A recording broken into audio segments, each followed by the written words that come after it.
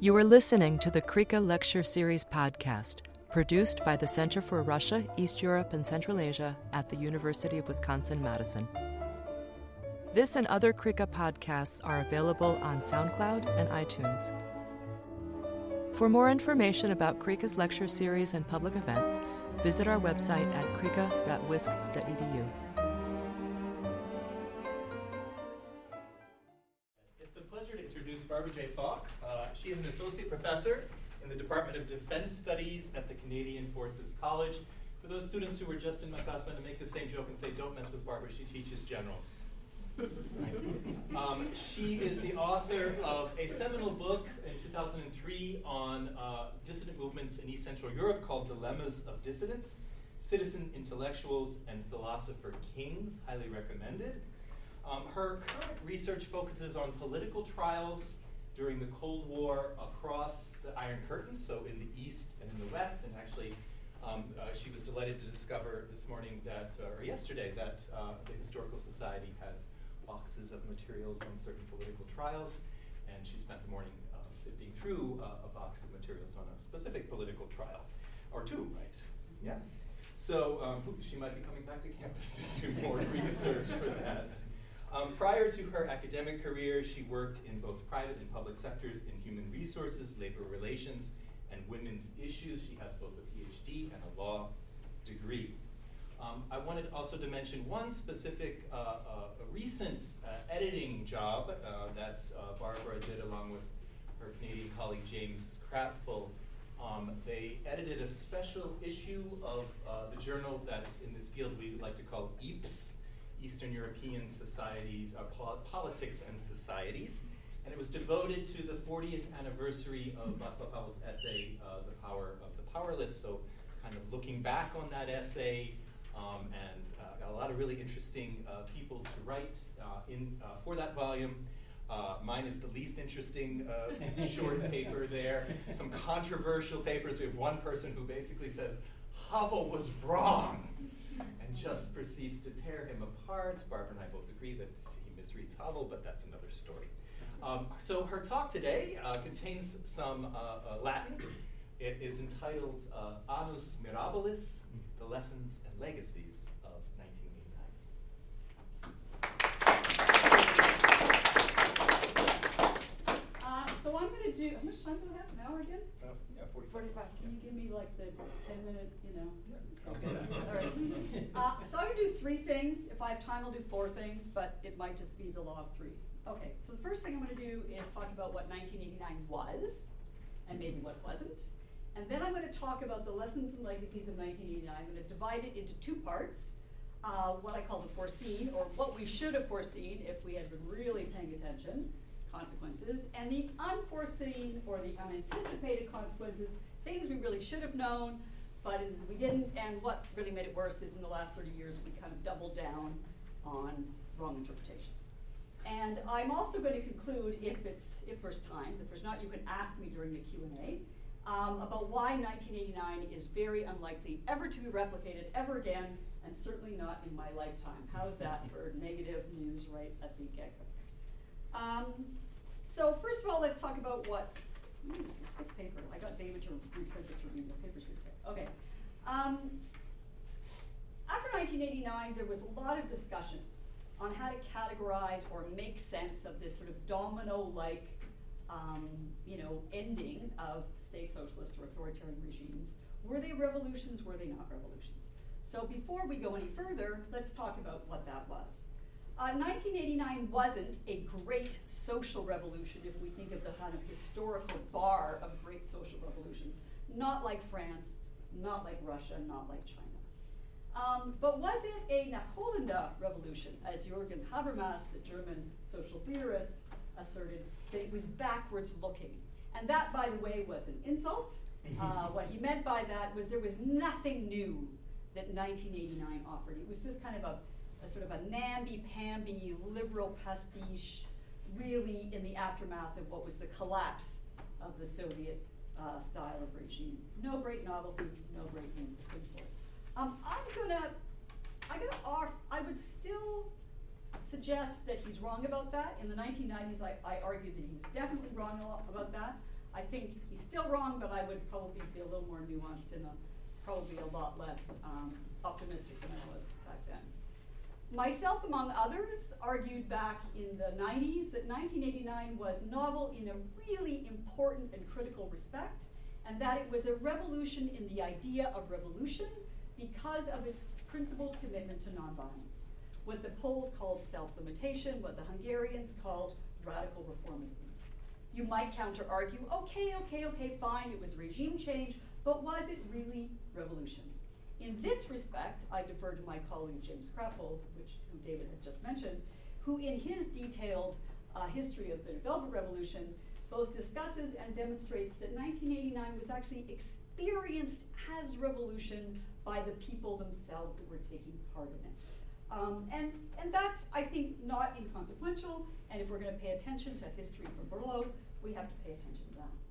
Meanwhile, Michael Bernard and Jan Kubik, two scholars of Poland, suggested that 1989 as radical regime change was not only about what they call, quote, the reconfiguration of economic interests, the redistribution of political power, and the ordering of social relations, but also about the reformulation of collective identities and the introduction or reinvigoration of principles of legitimating power. So about identities, about legitimacy, and about redistribution. Not just experiences, as Krapfel would say. That sounds kind of revolutionary to me, but I actually recently had a social media exchange with Michael, and in which he definitively said 1989 was not about revolution. And I'm like, well, I just voted you and Kubik on this and kind of said something else. But anyway, I've left that one alone. I didn't want to mess with Michael's head too close to this talk.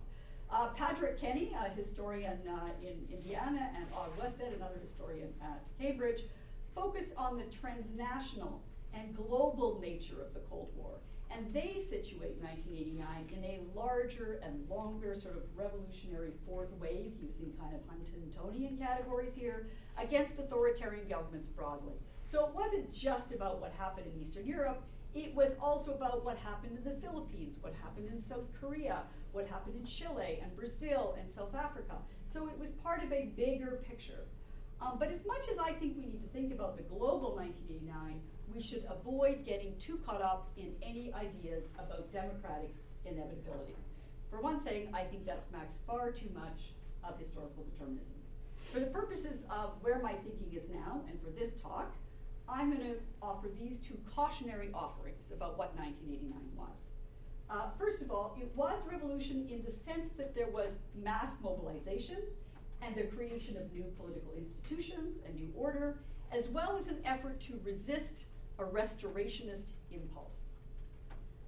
Secondly, it did result in forms of democratization, maybe not fully legitimate democracy, and we were too quick to jump on that bandwagon. And that may be a desirable outcome of revolution, but it's really important, and 1989 teaches us too, that, and history has shown, that it is neither a necessary nor inevitable outcome of any kind of revolution, violent, non-violent, social, transformative, or just experienced as revolution. Okay, so I'm going to put that aside for now, and I want to talk about what we should have known, what we should have anticipated. Here's the most important thing. We should have realized that this entire notion of nonviolent revolution would be so unbelievably seductive that we would want to make efforts to replicate it. And often simplistically, and often without any regard for the specificity or the uniqueness of what happened in 1989. So thus, really beginning in the late 90s, but proceeding into the early aughts, we get a kind of a recipe-based regime change democratization industry. It happens in universities, it happens in think tanks, it happens through governments, it happens through global civil society. And it even happens, and I don't want to sound like a paranoid Vladimir Putin here, but to some degree, it happens through the Soros Foundation as well.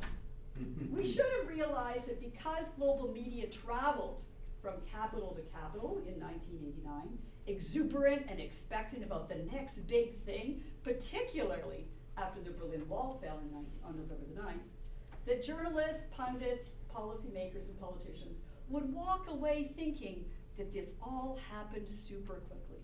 And this plays into the seductiveness of the replicability argument, right? The media played a role here, to wit, this sort of famous press conference on November 9th between this sort of bumbling, spokesperson for East Germany, Günter Schabowski, and Western journalists who were like so pummeling with questions he kind of accidentally opens the Berlin Wall. But those of us who made a point of studying dissidence and dissent, and for me, that was the 1990s onward, but full disclosure, for my intellectual mentor, Gordon Skilling, that went on for decades beforehand, we should have spoken out more loudly and more often that 1989 did not happen quickly. It took decades. And for me, it's kind of like a parlor game. This is a fun parlor game to play with both undergraduate and graduate students. It starts with the question, when did communism fall or fail? At what point was dissent manifest? And I can come up with a list that I could keep you here for the next 2 hours. Let's start with, the Kronstadt Rebellion. Let's start with the elimination of the old Bolsheviks through show trials. Let's talk about Trotsky's assertion that the revolution was betrayed. Let's talk about Stalin's death, or Khrushchev's secret speech, or the thaw, or initial citizen unrest, Pilsen in 53, and Berlin in 53, Poland and Hungary in 56, the Prague Spring, 68, and then we've got Solidarity, the self-limiting, independent, self-governing trade union in Poland, and its brief legal existence, Charter 77, we could go on and on and on with this game, right? This is the nature of politics. Politics begins to fail at the same time it's consolidating. That's the nature of social change. But the larger point here, aside from this fun game, is that 1989 did not happen in a few weeks, a few months, or 1 year, okay? And by the way, some of the responsibility for this I throw squarely on the shoulders of one British public intellectual, Timothy Garton Ash, who's like a famous person for me to argue against. On November the 23rd, 1989, and by the way, this is he's a beautiful writer, nothing wrong to say, but he's a beautiful writer, great public commentator, and has this incredible knack of being in just the right place at the right time. So of course he's in Warsaw when, Solidarity wins the elections, and of course he's in, Berlin when the wall falls on November 9th. So what does he do at that point? He hustles his bum off to Prague, arrives on November 23rd. Good timing, Tim. And shortly after his arrival in Prague, he makes this public statement, which gets repeated again and again and again. David's smiling because he knows what it's going to be. In Poland, it took 10 years. In Hungary, 10 months. In East Germany, 10 weeks. Perhaps in Czechoslovakia, it will take 10 days, right? Boy, if Tim Garton Ash had $1 for every time this thing gets cited, he would be a wealthy man. But what it does is it plays into this notion that in a domino-like way, once it got going, boom, it was fast. And therefore, all we need to do is recreate the domino game in another part of the world, okay? We should have figured that out. We didn't. And I'll talk about how that plays into a decision to go on Iraq in a few minutes. We should have glimpsed, or at least guessed, at the depth and the impact of what German thinker Klaus Offe calls the triple transition. You have all at once, and this part did happen quickly, political regime change, economic transition to market capitalism, and nation-state building. Or, in some cases, nation and state unbuilding, because that happened too. And we saw how nationalism could powerfully undo as well as make states, which frankly shouldn't have been surprising because that had been going on for like 150 years in Europe. So why were we so surprised when Yugoslavia fell apart and the Czechoslovakia experienced the Velvet Divorce? Keep in mind that 1989 happens at a particular global economic political moment. It happens at the exact ascendance, and in fact reaffirms the ascendance of global capitalism. China had opened up to joint venture capitalism in 1979. Rapidly industrializing states such as Taiwan, South Korea, Chile, and Brazil had already undergone some level of democratic transition, but after capitalism had proceeded rapidly in their countries, switching from import substitution industrialization to trade liberalization and export-led development. We should have known that privatization on a scale and rapidity unheard of in history would generate incredible levels of social, economic, and political dislocation. And who were the privatization experts, by the way? The Reagan, Thatcher, neoconservative establishment at the time. Miklos Hrasti, who was a well-known Hungarian dissident, sat me down as a young naive graduate student in a beautiful historic Habsburg cafe in Budapest many, many years ago. And his message to me was basically this: look it. We had to privatize. We had to privatize a lot. Not like 10 or 20% of the economy or a few national industries that were really, corrupt or incompetent and needed some, the boot of competition to kind of get them going. We're talking about the railways and the mines here. We're talking about 90% of the economy. Nobody had ever done this before. And by the way, who were the experts? These folks. It wasn't like the lefties were going to help us privatize. These were the only people that had any experience whatsoever. They were the only experts on offer. And these folks were also the deregulation fans. They were in charge and had promoted entirely marketplace solutions. So not surprisingly, the schemes introduced, from shock therapy to privatization vouchers, would be profoundly market-based, but not just market-based. Oh no, market-based without any necessary supporting legal and political infrastructure to ensure fairness, transparency, accountability, the basic stuff like conflict of interest legislation, public auditing procedures and offices, none of that was there. And we should have known, because we should have looked at our own societies, that capitalism only functions well in concert with democracy when it is massively regulated and restrained. Those were the lessons of the Great Depression, the New Deal, and frankly, the 2008-2009 financial crisis. We should have figured that one out.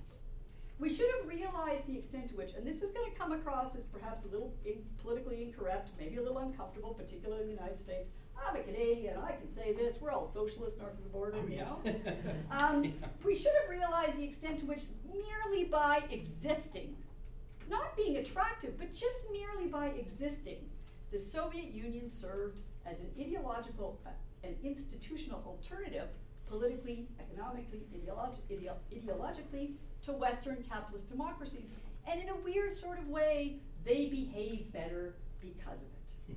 Simply by existing, capitalism was restrained because you always had to treat your workers better or else. If you think I'm joking about this, I have a wonderful poster in my bathroom. You can find it online. It's this evil-looking character with dark hair and shifty eyes, and he looks kind of like this, right? He looks like a character of Nosferatu, and it's an advertisement for the Scott Paper Company. This is a real advertisement. You know which one I'm talking about, right? And it says, "Is your bathroom breeding Bolsheviks?" Right? Seriously, this is an actual early 1950s ad, right? That's a classic. Yeah, you know it, right?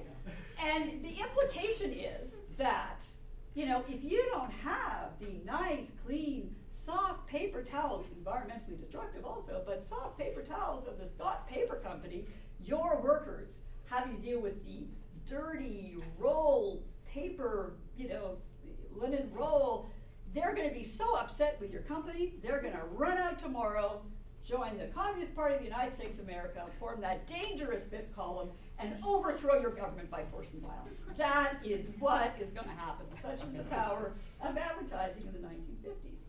But, as laughable as this is, there is kind of weirdly a point. Now, McCarthyism in the United States showed us the dangers of democracy responding in a paranoid manner to the notion of American communist reason for being, and thinking that their modus operandi was only and ever only the overthrow of the U.S. government by force and violence. Those are the trials I'm writing about right now, which you can ask me about later. Or by suggesting even mildly that the Democratic Party was forever soft on communism. And you see these tropes reoccurring now with, Bernie Sanders being sort of evil socialist, which I have to say, coming from Canada, is so laughable because the most right-wing Canadian politician is in favor of single payer. Like, this is not a left-right thing, it's just a common sense thing. But anyway, that's just a message for you guys. Same with gun control, shouldn't be a left-right thing, it's just what makes sense. In any event, the point was that even the radical and social democratic left, even if they were lunatics, even they were unforgivably apologists for the excesses of Stalin, which is a nice way of saying, torture and killing, even while blithely minimizing that violence and social dissipation, just by existing, to some degree they held capitalism to account. Their advocacy and their activism suggested that democracy could use a little more equality in the freedom and equality narrative. in this country and elsewhere, my country included, support for workers' rights, women's rights, civil rights, they all began on the left. You know, what was the first political party in the United States to advocate desegregation? And decades before any other party. Do you want to know what that was? The Communist Party of the United States of America. Okay? So, and by the way, if you read their stuff, they spend more time quoting, you know, Lincoln and Jefferson than they do Marx and Lenin. It's a fascinating political movement. The problem is the people who talk to study, you know, American communism never really talk to the people that study East European communism, which I think is a terrible shame, and I'm trying to correct in my entire career, but I'll just put that as aside. So we should have understood that the coexistence of democracy and capitalism is not natural, not inevitable. The post-'89 story of this march towards progress, first join NATO, then join the EU, that this was naive in the extreme. And by the way, precious few of the dissidents I interviewed in the 90s had any idea about economics, or in particular market economics. And many blithely, stupidly, and naively accepted the rather false, or at least very simplistic premise that free markets and freedom always go together, right? Kind of bought into that a little bit. Forgetting that there are many of authoritarian or semi-authoritarian states that function very nicely with capitalism, or more to the point, crony, corrupt capitalism with rent-seeking nepotistic elites who used public office for private gain. In much of South America, Africa, and Asia for many decades of the Cold War. So this shouldn't have been surprising. None of this should have been surprising. We should have figured this out. Okay, so if I'm being hard on what we should have figured out, what about the things that we really couldn't possibly have guessed at, and yet as things unfolded, we might have, you know, intervened, at least in a public intellectual sense, in a way that was more intelligent. We maybe couldn't have known precisely how exactly the Washington Consensus, in terms of trade liberalization, privatization, currency stabilization, would be applied exactly to the region. We maybe couldn't have known the exact speed in which various, you know, regime change recipes were going to be imposed elsewhere. We could have paid a lot more attention to left-wing critiques of global political economy, mind you, who in the 1990s were reading pages of the Socialist Register, but we didn't. But we could have foreseen and should have foreseen the impact of the removal of the Soviet model as alternative capital. We might not have realized the extent to which it would be replaced by China. So remember, China's opening happens in 79, 89, that's only 10 years later. You know, a lot of the growth of China happens really starting in the late 80s and into the 1990s. China has demonstrated ably and adeptly that since 1979, a kind of ideological communism, so that commitment to the party state and the firmness of the ideology intact and the notions of official history combine very nicely with joint venture state and private capitalism and can generate very high economic growth and deliver over many decades rising consumer and citizen expectations. Now, this also has to do with like the actual globalization of capitalism that happens at the same time, you know, decreased transportation costs, you know, disconnected supply chains. I mean, there's all kinds of other transnational economic things that are going on at the same time. China also reminds us about the other 1989, June 4th, Tiananmen Square, not only the day of the Solidarity wins all of the seats it's allowed to contest in the first Polish free elections, but it's also the day of the beginning of the crackdown in Tiananmen Square. And what 1989 Tiananmen shows us, that history can be effectively erased. For how long? Frankly, we still don't know.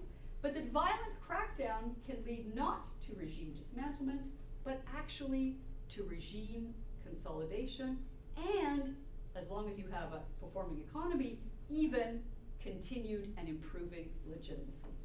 That was not something we could have really foreseen. We could not have foreseen how 9/11, that wouldn't have been in our horizon in '89, would have another chain of unintended consequences that would impact the region.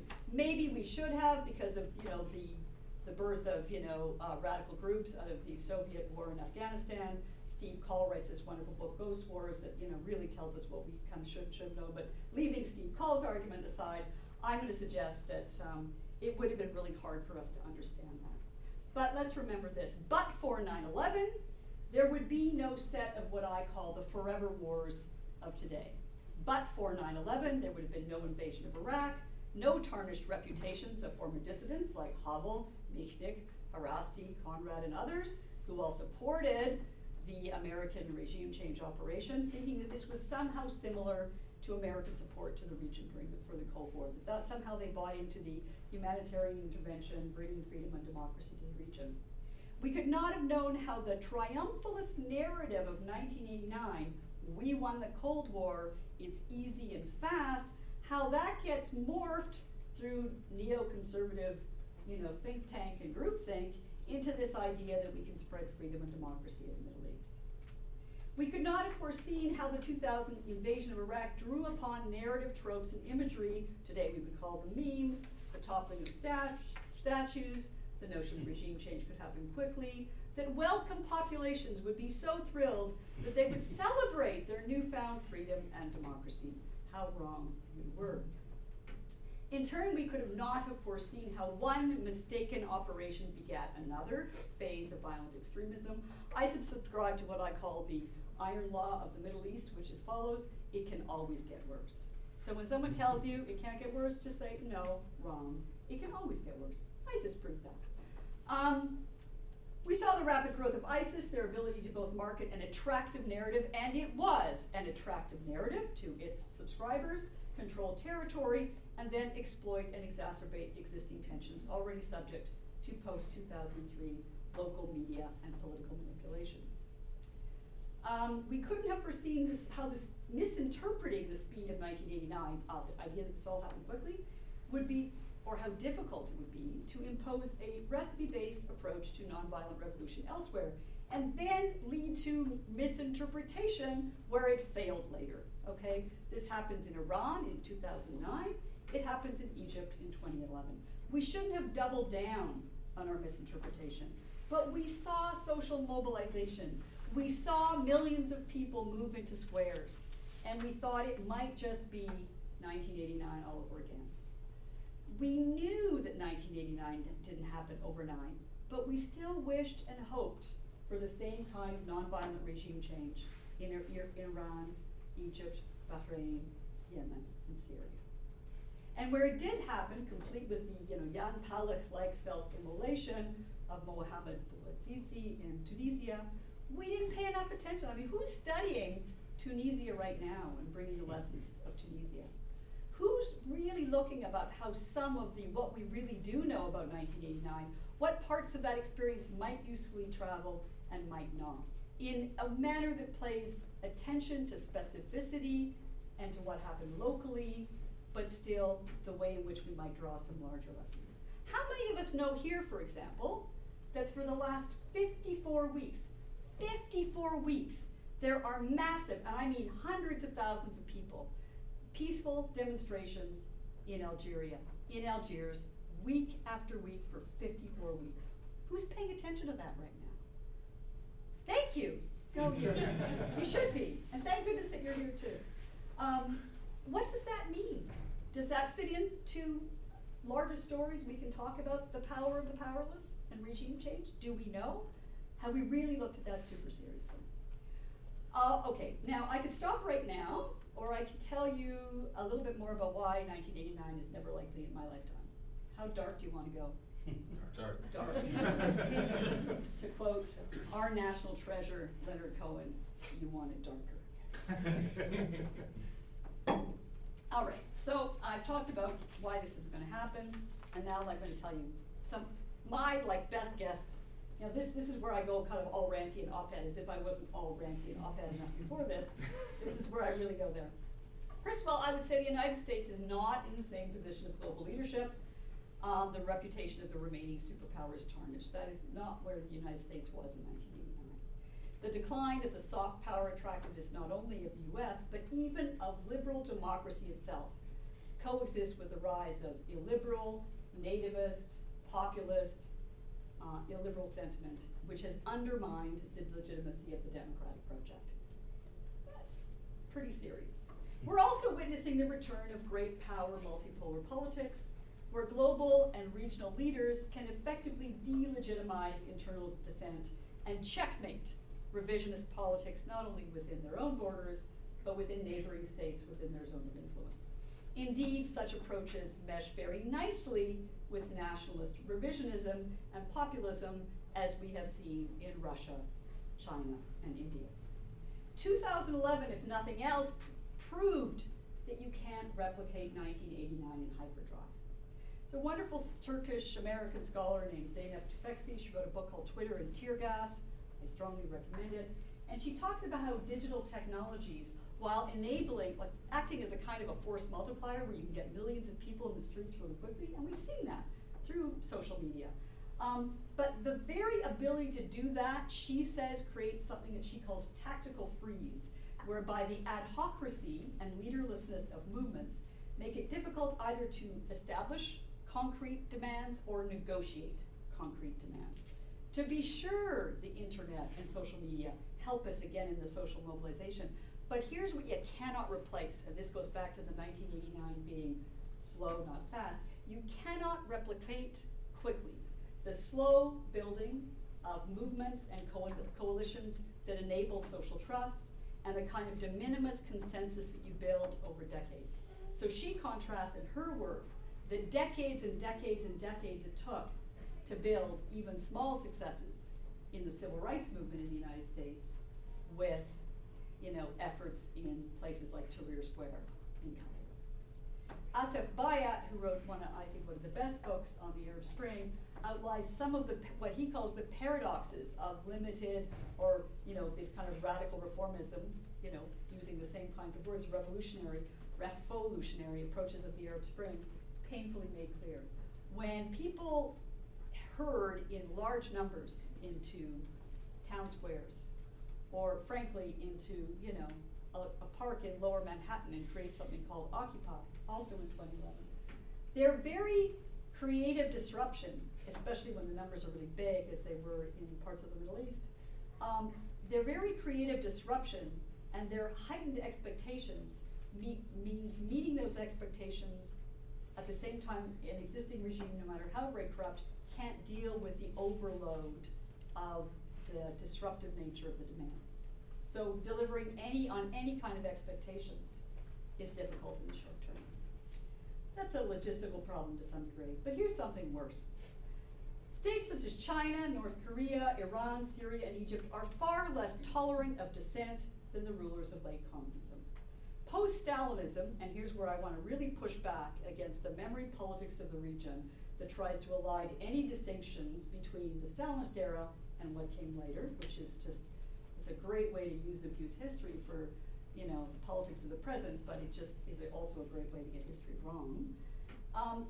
Post-Stalinism repressed people, limited choices, but were relatively safe and secure if you didn't challenge the regime. If you weren't, to go back to Havel's parallel with the greengrocer, if you didn't rip the sign, workers of the world unite, out of the window, you could live your life.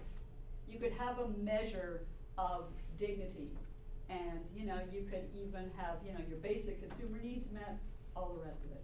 After the 1950s, let's be clear, dissidents were arrested, but they weren't tortured. National party states avoided purge trials and executions. Increasingly, contemporary Russia does stifle the effectiveness of opposition and any challenges to ruling hegemony, but they're not going back to any kind of Stalinist kind of era either. And even under late communism, law may have been deeply politicized, but law there was. An irrational process of technocratic bureaucratization ensured a social safety net for all and advanced education and economic opportunities for many, especially, of course, for the kids of the nomenklatura.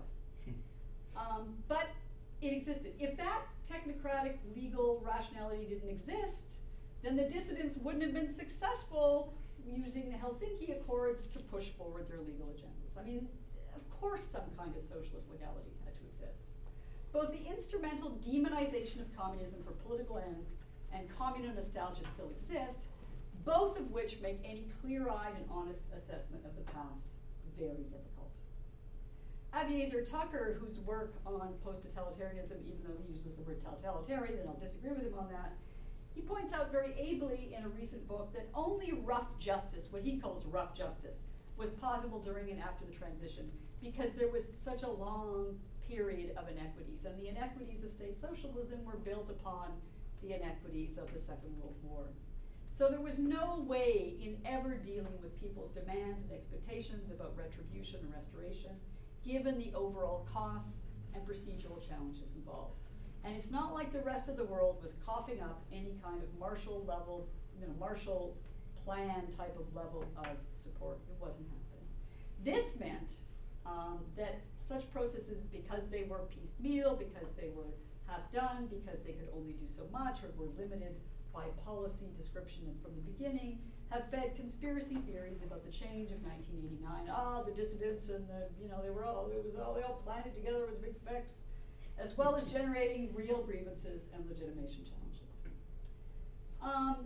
So rough justice, deeply politicized late communism, or deeply politicized law, but still law under late communism, but still a safer place to be, obviously, than you were living in, I don't know, parts of Allende's Chile, or parts of Guatemala, or Iran. I mean, there's lots of other places that weren't as safe as state socialism in the 80s.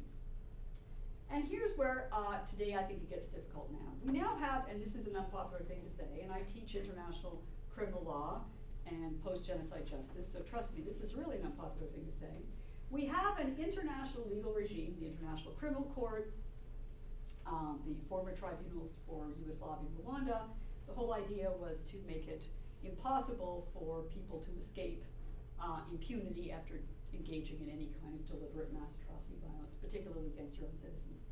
But here's the thing, this entire paradigm disincentivizes any ruthless authoritarian from actually peacefully stepping away from power. So you've got someone like Bashar al-Assad in Syria. He has no choice but to fight to the end for his version of Syria. Because unlike in the 70s and 80s, there's no soft landing for him in the south of France. He doesn't get a place in Hawaii like Ferdinand Marcos. No, he doesn't get that. He gets the reach of universal jurisdiction and the chances that his ending will be in some little dank prison cell in The Hague. So if you're Bashar al-Assad, that's a different opportunity structure. You don't have any other option, okay? He's got no choice but to fight for his version of Syria, which he has done with the help of the Russians, and he will win. It's hard to imagine anyone like Kim Jong-un willingly giving up power or any domestic forces of nonviolent dissent having any chance of success, right? North Korea is remarkably autarkic, relatively immune to even the smartest of sanctions, and does not hesitate one iota to crack down on even the tiniest amount of dissent. We also have in the international universe now, which is supposed to be progressive and shows the kind of normative development of human rights and international law, something called responsibility to protect, which has also made, I would argue, nonviolent revolutions much less likely. Given the disastrous consequences of the UN-backed mission in Libya, which went very quickly from R2P to we got to get rid of Gaddafi, it's made it pretty much 100% unlikely that Russia or China will ever support, let alone abstain, from any kind of United Nations Security Council resolution trying to advocate some kind of blue helmet mission to deal with some mass atrocity violence happening somewhere, because they will just suspect mission creep as they saw in Libya. So generally you have authoritarian states that are far deadlier and more punitive than their post-Stalinist counterparts, and they're more deadly also in response to resistance and dissent. And here's the kicker, this is the part that really drives me wild. They have learned the lessons of 1989, because they're smart authoritarians, right?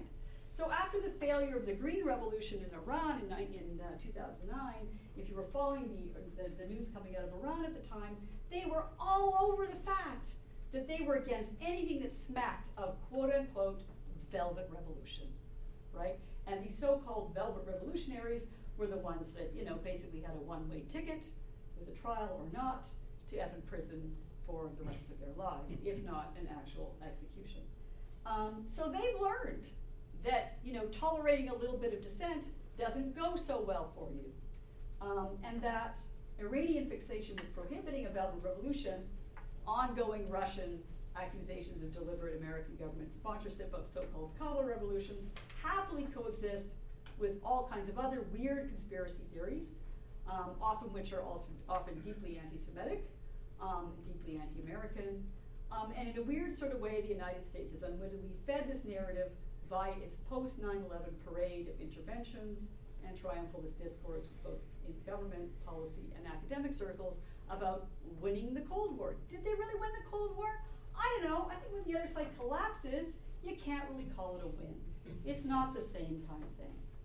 The assumption that the replication of 1989 is both possible and desirable ignores much of the very unique character of the fall of communism in Eastern Europe, where you had, again, these are things that are really hard to repeat, a willfully retreating hegemon, oppositions in waiting given decades, let's be clear, decades long cultivation of dissent, weak and non-performing governments, Western governments that were holding into account for their weak and non-performing governments. In some cases, countries that had previous experiences with democracy, that shared culture, that shared history, that shared borders with Western democratic states, and populations willing to exit literally with their bodies and their voice and their loyalty, to quote Albert Hirschman. These are not small differences. Nonviolence worked in '89 because of disciplined social trust among non-government opposition forces, but also because the leaders in withdrawal hesitated to use force. And they knew at a certain moment the Soviet Union wasn't going to back them up, and they probably, realistically, couldn't even necessarily depend on their own internal security forces backing them. So that is kind of the source of my dark place. I'm going to quote the Cold War historian John Lewis Gaddis. In his excoriating analysis of how and why political scientists generally, my entire discipline, basically got the end of the Cold War wrong, because we didn't see it coming, failed to see the forest for the trees. In terms of the potential collapse of communism, he coolly reminded us, and I quote from Gaddis, the end of the Cold War could turn out to be the precursor of something worse. My argument is that we may be, in fact, I think we already are, in the middle of that something worse.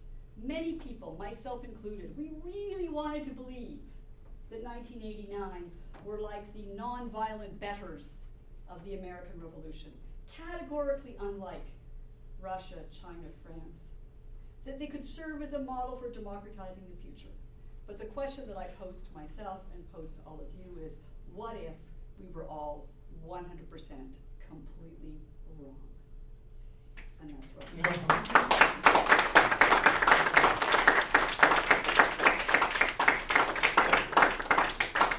So please push back and make me a happier woman on a Thursday afternoon. Yes?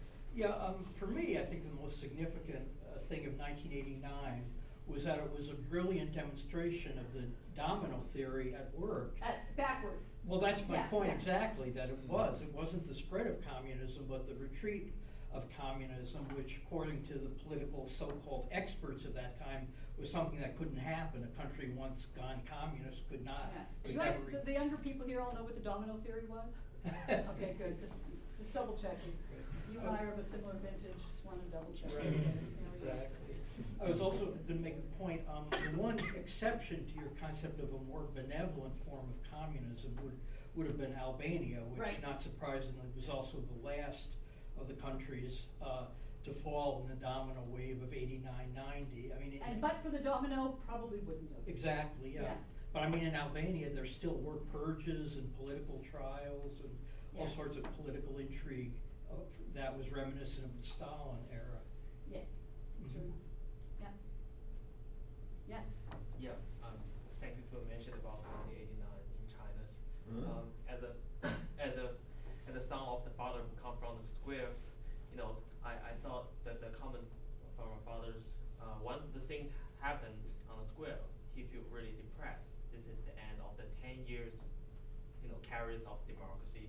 But after 30 years, when I asked him again, he feel like this is both depressed and relief, because 1989's failures in the Tiananmen Squares for China not only meaning the fail of democracies, but also to push the party bosses to keep open the market, Yeah. This is the critical moment when the globalizations happen.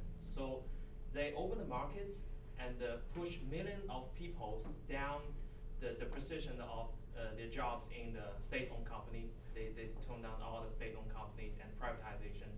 So the people who think about democracy before become to thinking about their own life. And about getting ahead. Yeah, and getting ahead. And you can see, millions of people who on the square become the moderate and the middle class right now. So Yeah, and that's the unwritten social compact in China, political quiescence in exchange for upward economic mobility. Yeah, and Is that sustainable though? I don't know. like yesterday, David Harvey gave a lecture to us. Oh, I'm so sad I missed that. I just saw Yeah, the poster. the market, the 1989s was the beginning of the proletarians in the world cannot solidarity together because the capitalists always can find the cheaper labors. This is what happens in China when the labor-intensive capitalizations happens and millions of people get worse benefits, and salaries. Well, I would even go farther. Maybe David Harvey would agree with me. I don't know, but because we probably share similar politics. But I would say that not only were we not reading the pages of Socialist Register in the 1990s and didn't know a lot about political economy, but we didn't sort of realize the extent to which that we all know that Marx would roll over in his grave when Stalin came to power. I mean that's just a truism that we can all learn easily enough. But I don't really think we entirely really took on board Marx, not the communist, but Marx, the critic of capitalism, and understood that capitalism was never really going to be capitalism until it was truly global. And that didn't happen until after 1989. So in some ways, Marx's critique of capital, not what to do about it, just a critique, thanks Marx, but no, really doesn't happen until the 1990s and the 2000s, right? Yeah. So, in your, and thank you very much. This is a very, provocative and strong position. What about the issue of national sovereignty? So, Eastern European revolutions, 1980, they weren't, in my take, they certainly weren't exclusively, perhaps not even so much about pro-democracy, pro-capitalism as anti-Soviet. Yeah. These are people who felt that their country had been occupied by a foreign military power, and they had been forced to adapt this system against their will. And is there not some liberatory aspect of the fact that they're able to at least cast off that type of oppression? Maybe in exchange for another you might feel more insidious, but shouldn't well, we I at think least in a weird sort of a way that kind of feeds into Euroscepticism and illiberalism towards the European Union, right? Because that feels like another nameless, faceless bureaucracy coming from Brussels telling us how to, grow pickles or define cheese or whatever else, right? So we've traded one form of oppression for another. So yeah, I mean, I think you're right about, in terms of assertion of sovereignty. But I also think that in itself, becomes a loop that gets, dangerously subject to, misinterpretation. I mean, so I live in a country that is more decentralized than the European Union. Seriously, Canada's amazing. Canada, by the laws of federalism, shouldn't exist, right? So when you do a trade treaty with Canada, you have to get all the provinces to agree. It's really, but they all have to be there. It's crazy. We have no national standards. We have a Supreme Court decision that says it isn't like that. But here's the interesting thing. If you're a provincial premier in Canada, your job is to bash Ottawa. That's basically your job description, right? And when you're a leader of a national government in Europe, part of your job description is to bash Brussels. So, no, seriously, that's what you do. So, to some degree, this kind of sovereignty Euroscepticism is built into the model. And I think because of exactly what you highlight, it actually makes the Central and East European entrance to the European Union, and it probably happened too quickly and probably not integrated well enough, and I don't want to get in a side story about that, but then it creates this other weird set of unhealthy political dynamics too, which we still see. It's not surprising that that's, the hotbed of, anti-EU stuff, generally speaking, is Eastern Europe, right? And it's kind of crazy making, because, you want to, you want to go to that small town in Poland, you say, but for the EU, you wouldn't have that highway, or those nicely recobbled streets, or, that totally beautifully redone train station, but, you know, doesn't matter.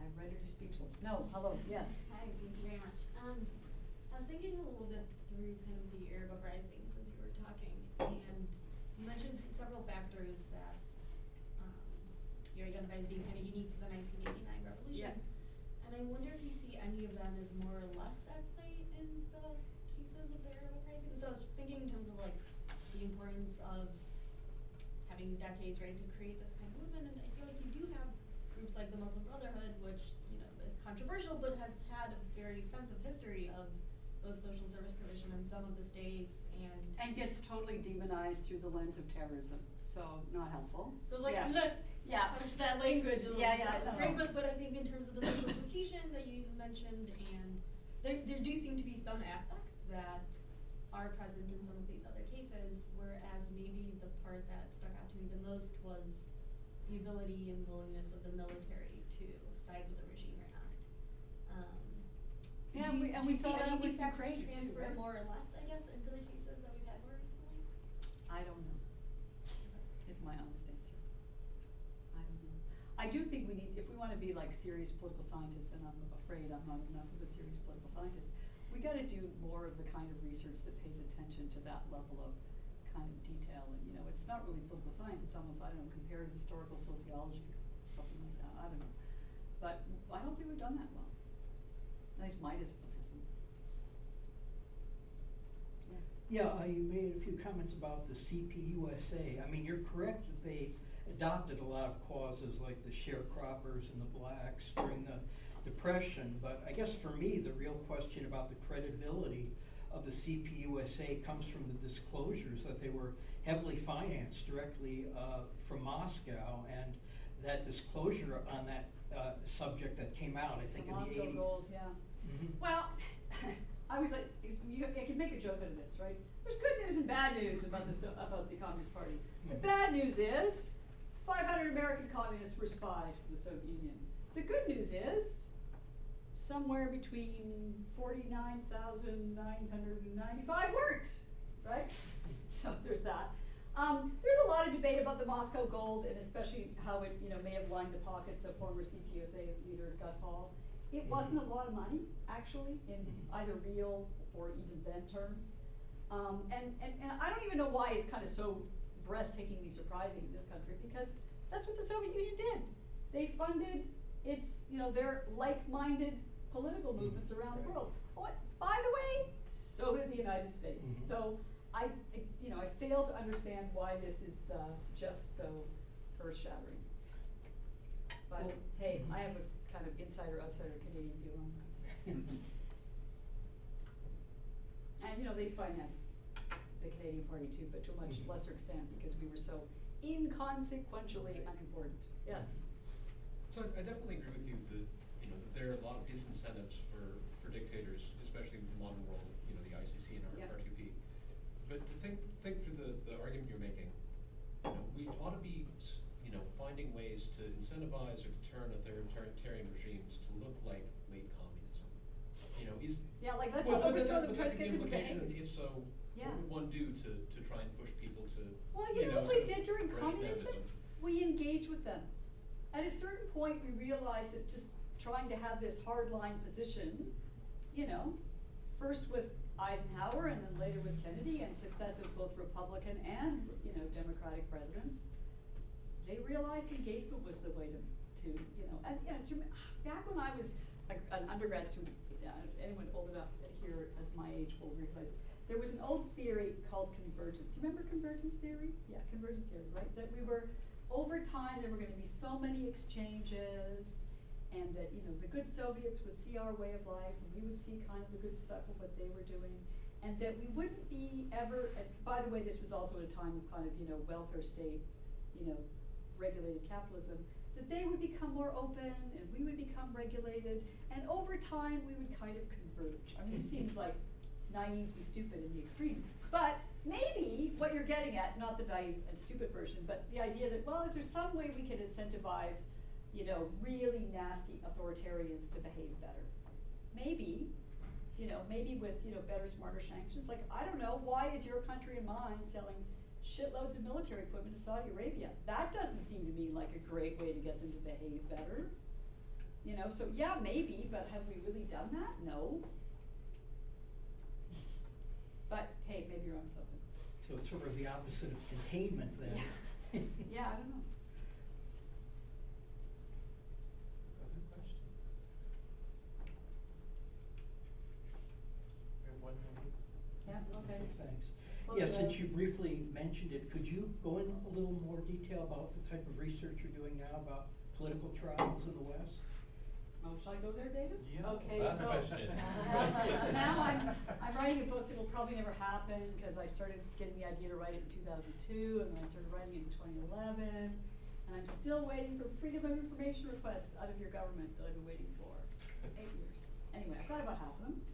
I'm writing a book that looks at political trials in the East in what I call the early hot phase of the Cold War with political trials in the West. And I'm comparing two landmark trials in Eastern Europe, the Roig trial in Hungary in 1949 and the Slansky trial in Czechoslovakia in 1952, with the Rosenberg-Sobel trial in 1951 in the United States, with the Smith Act trial, the first big Smith Act trial in 1949. And then I got sort of sidetracked thinking I would just write a book on the Smith Act trials, which I think I still want to do, but because I'm waiting for all this FOIA stuff, I'm actually going back and doing the comparative book. But my goal in my life is to write the tell-all book about these 16 trials that happened in America from 1949 to 1956, which basically resulted in, prosecuting a political party to death. Not because they were traitors, not because they were engaged in any level of sabotage, not because there were any arms caches or plans to overthrow the government. The charge here is the best. They were charged with conspiracy. It's a conspiracy charge. You don't have to have done anything in law for a conspiracy charge. Conspiracy to teach and advocate the overthrow of the U.S. government by force and violence. Not to overthrow the government, not to attempt to overthrow the government, not even to teach or attempt the overthrow of the government, but a conspiracy to teach and advocate the overthrow of the U.S. government by force and violence.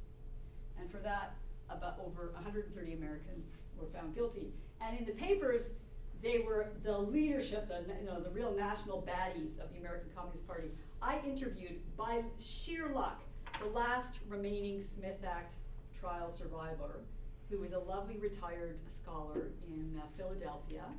His name was Sherman Leibovitz.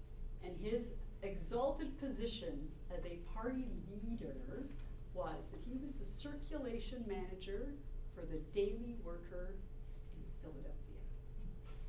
And for that, he was put in prison. So that's what I'm working on now. The Rosenberg trial, let's absolutely, yes, did Julia spy? Yes, Julia spied. Yeah. Do we have any evidence on Ethel? No. That's a subject for a whole other discussion. But there you go, that's what I'm working on now. David. Well, thank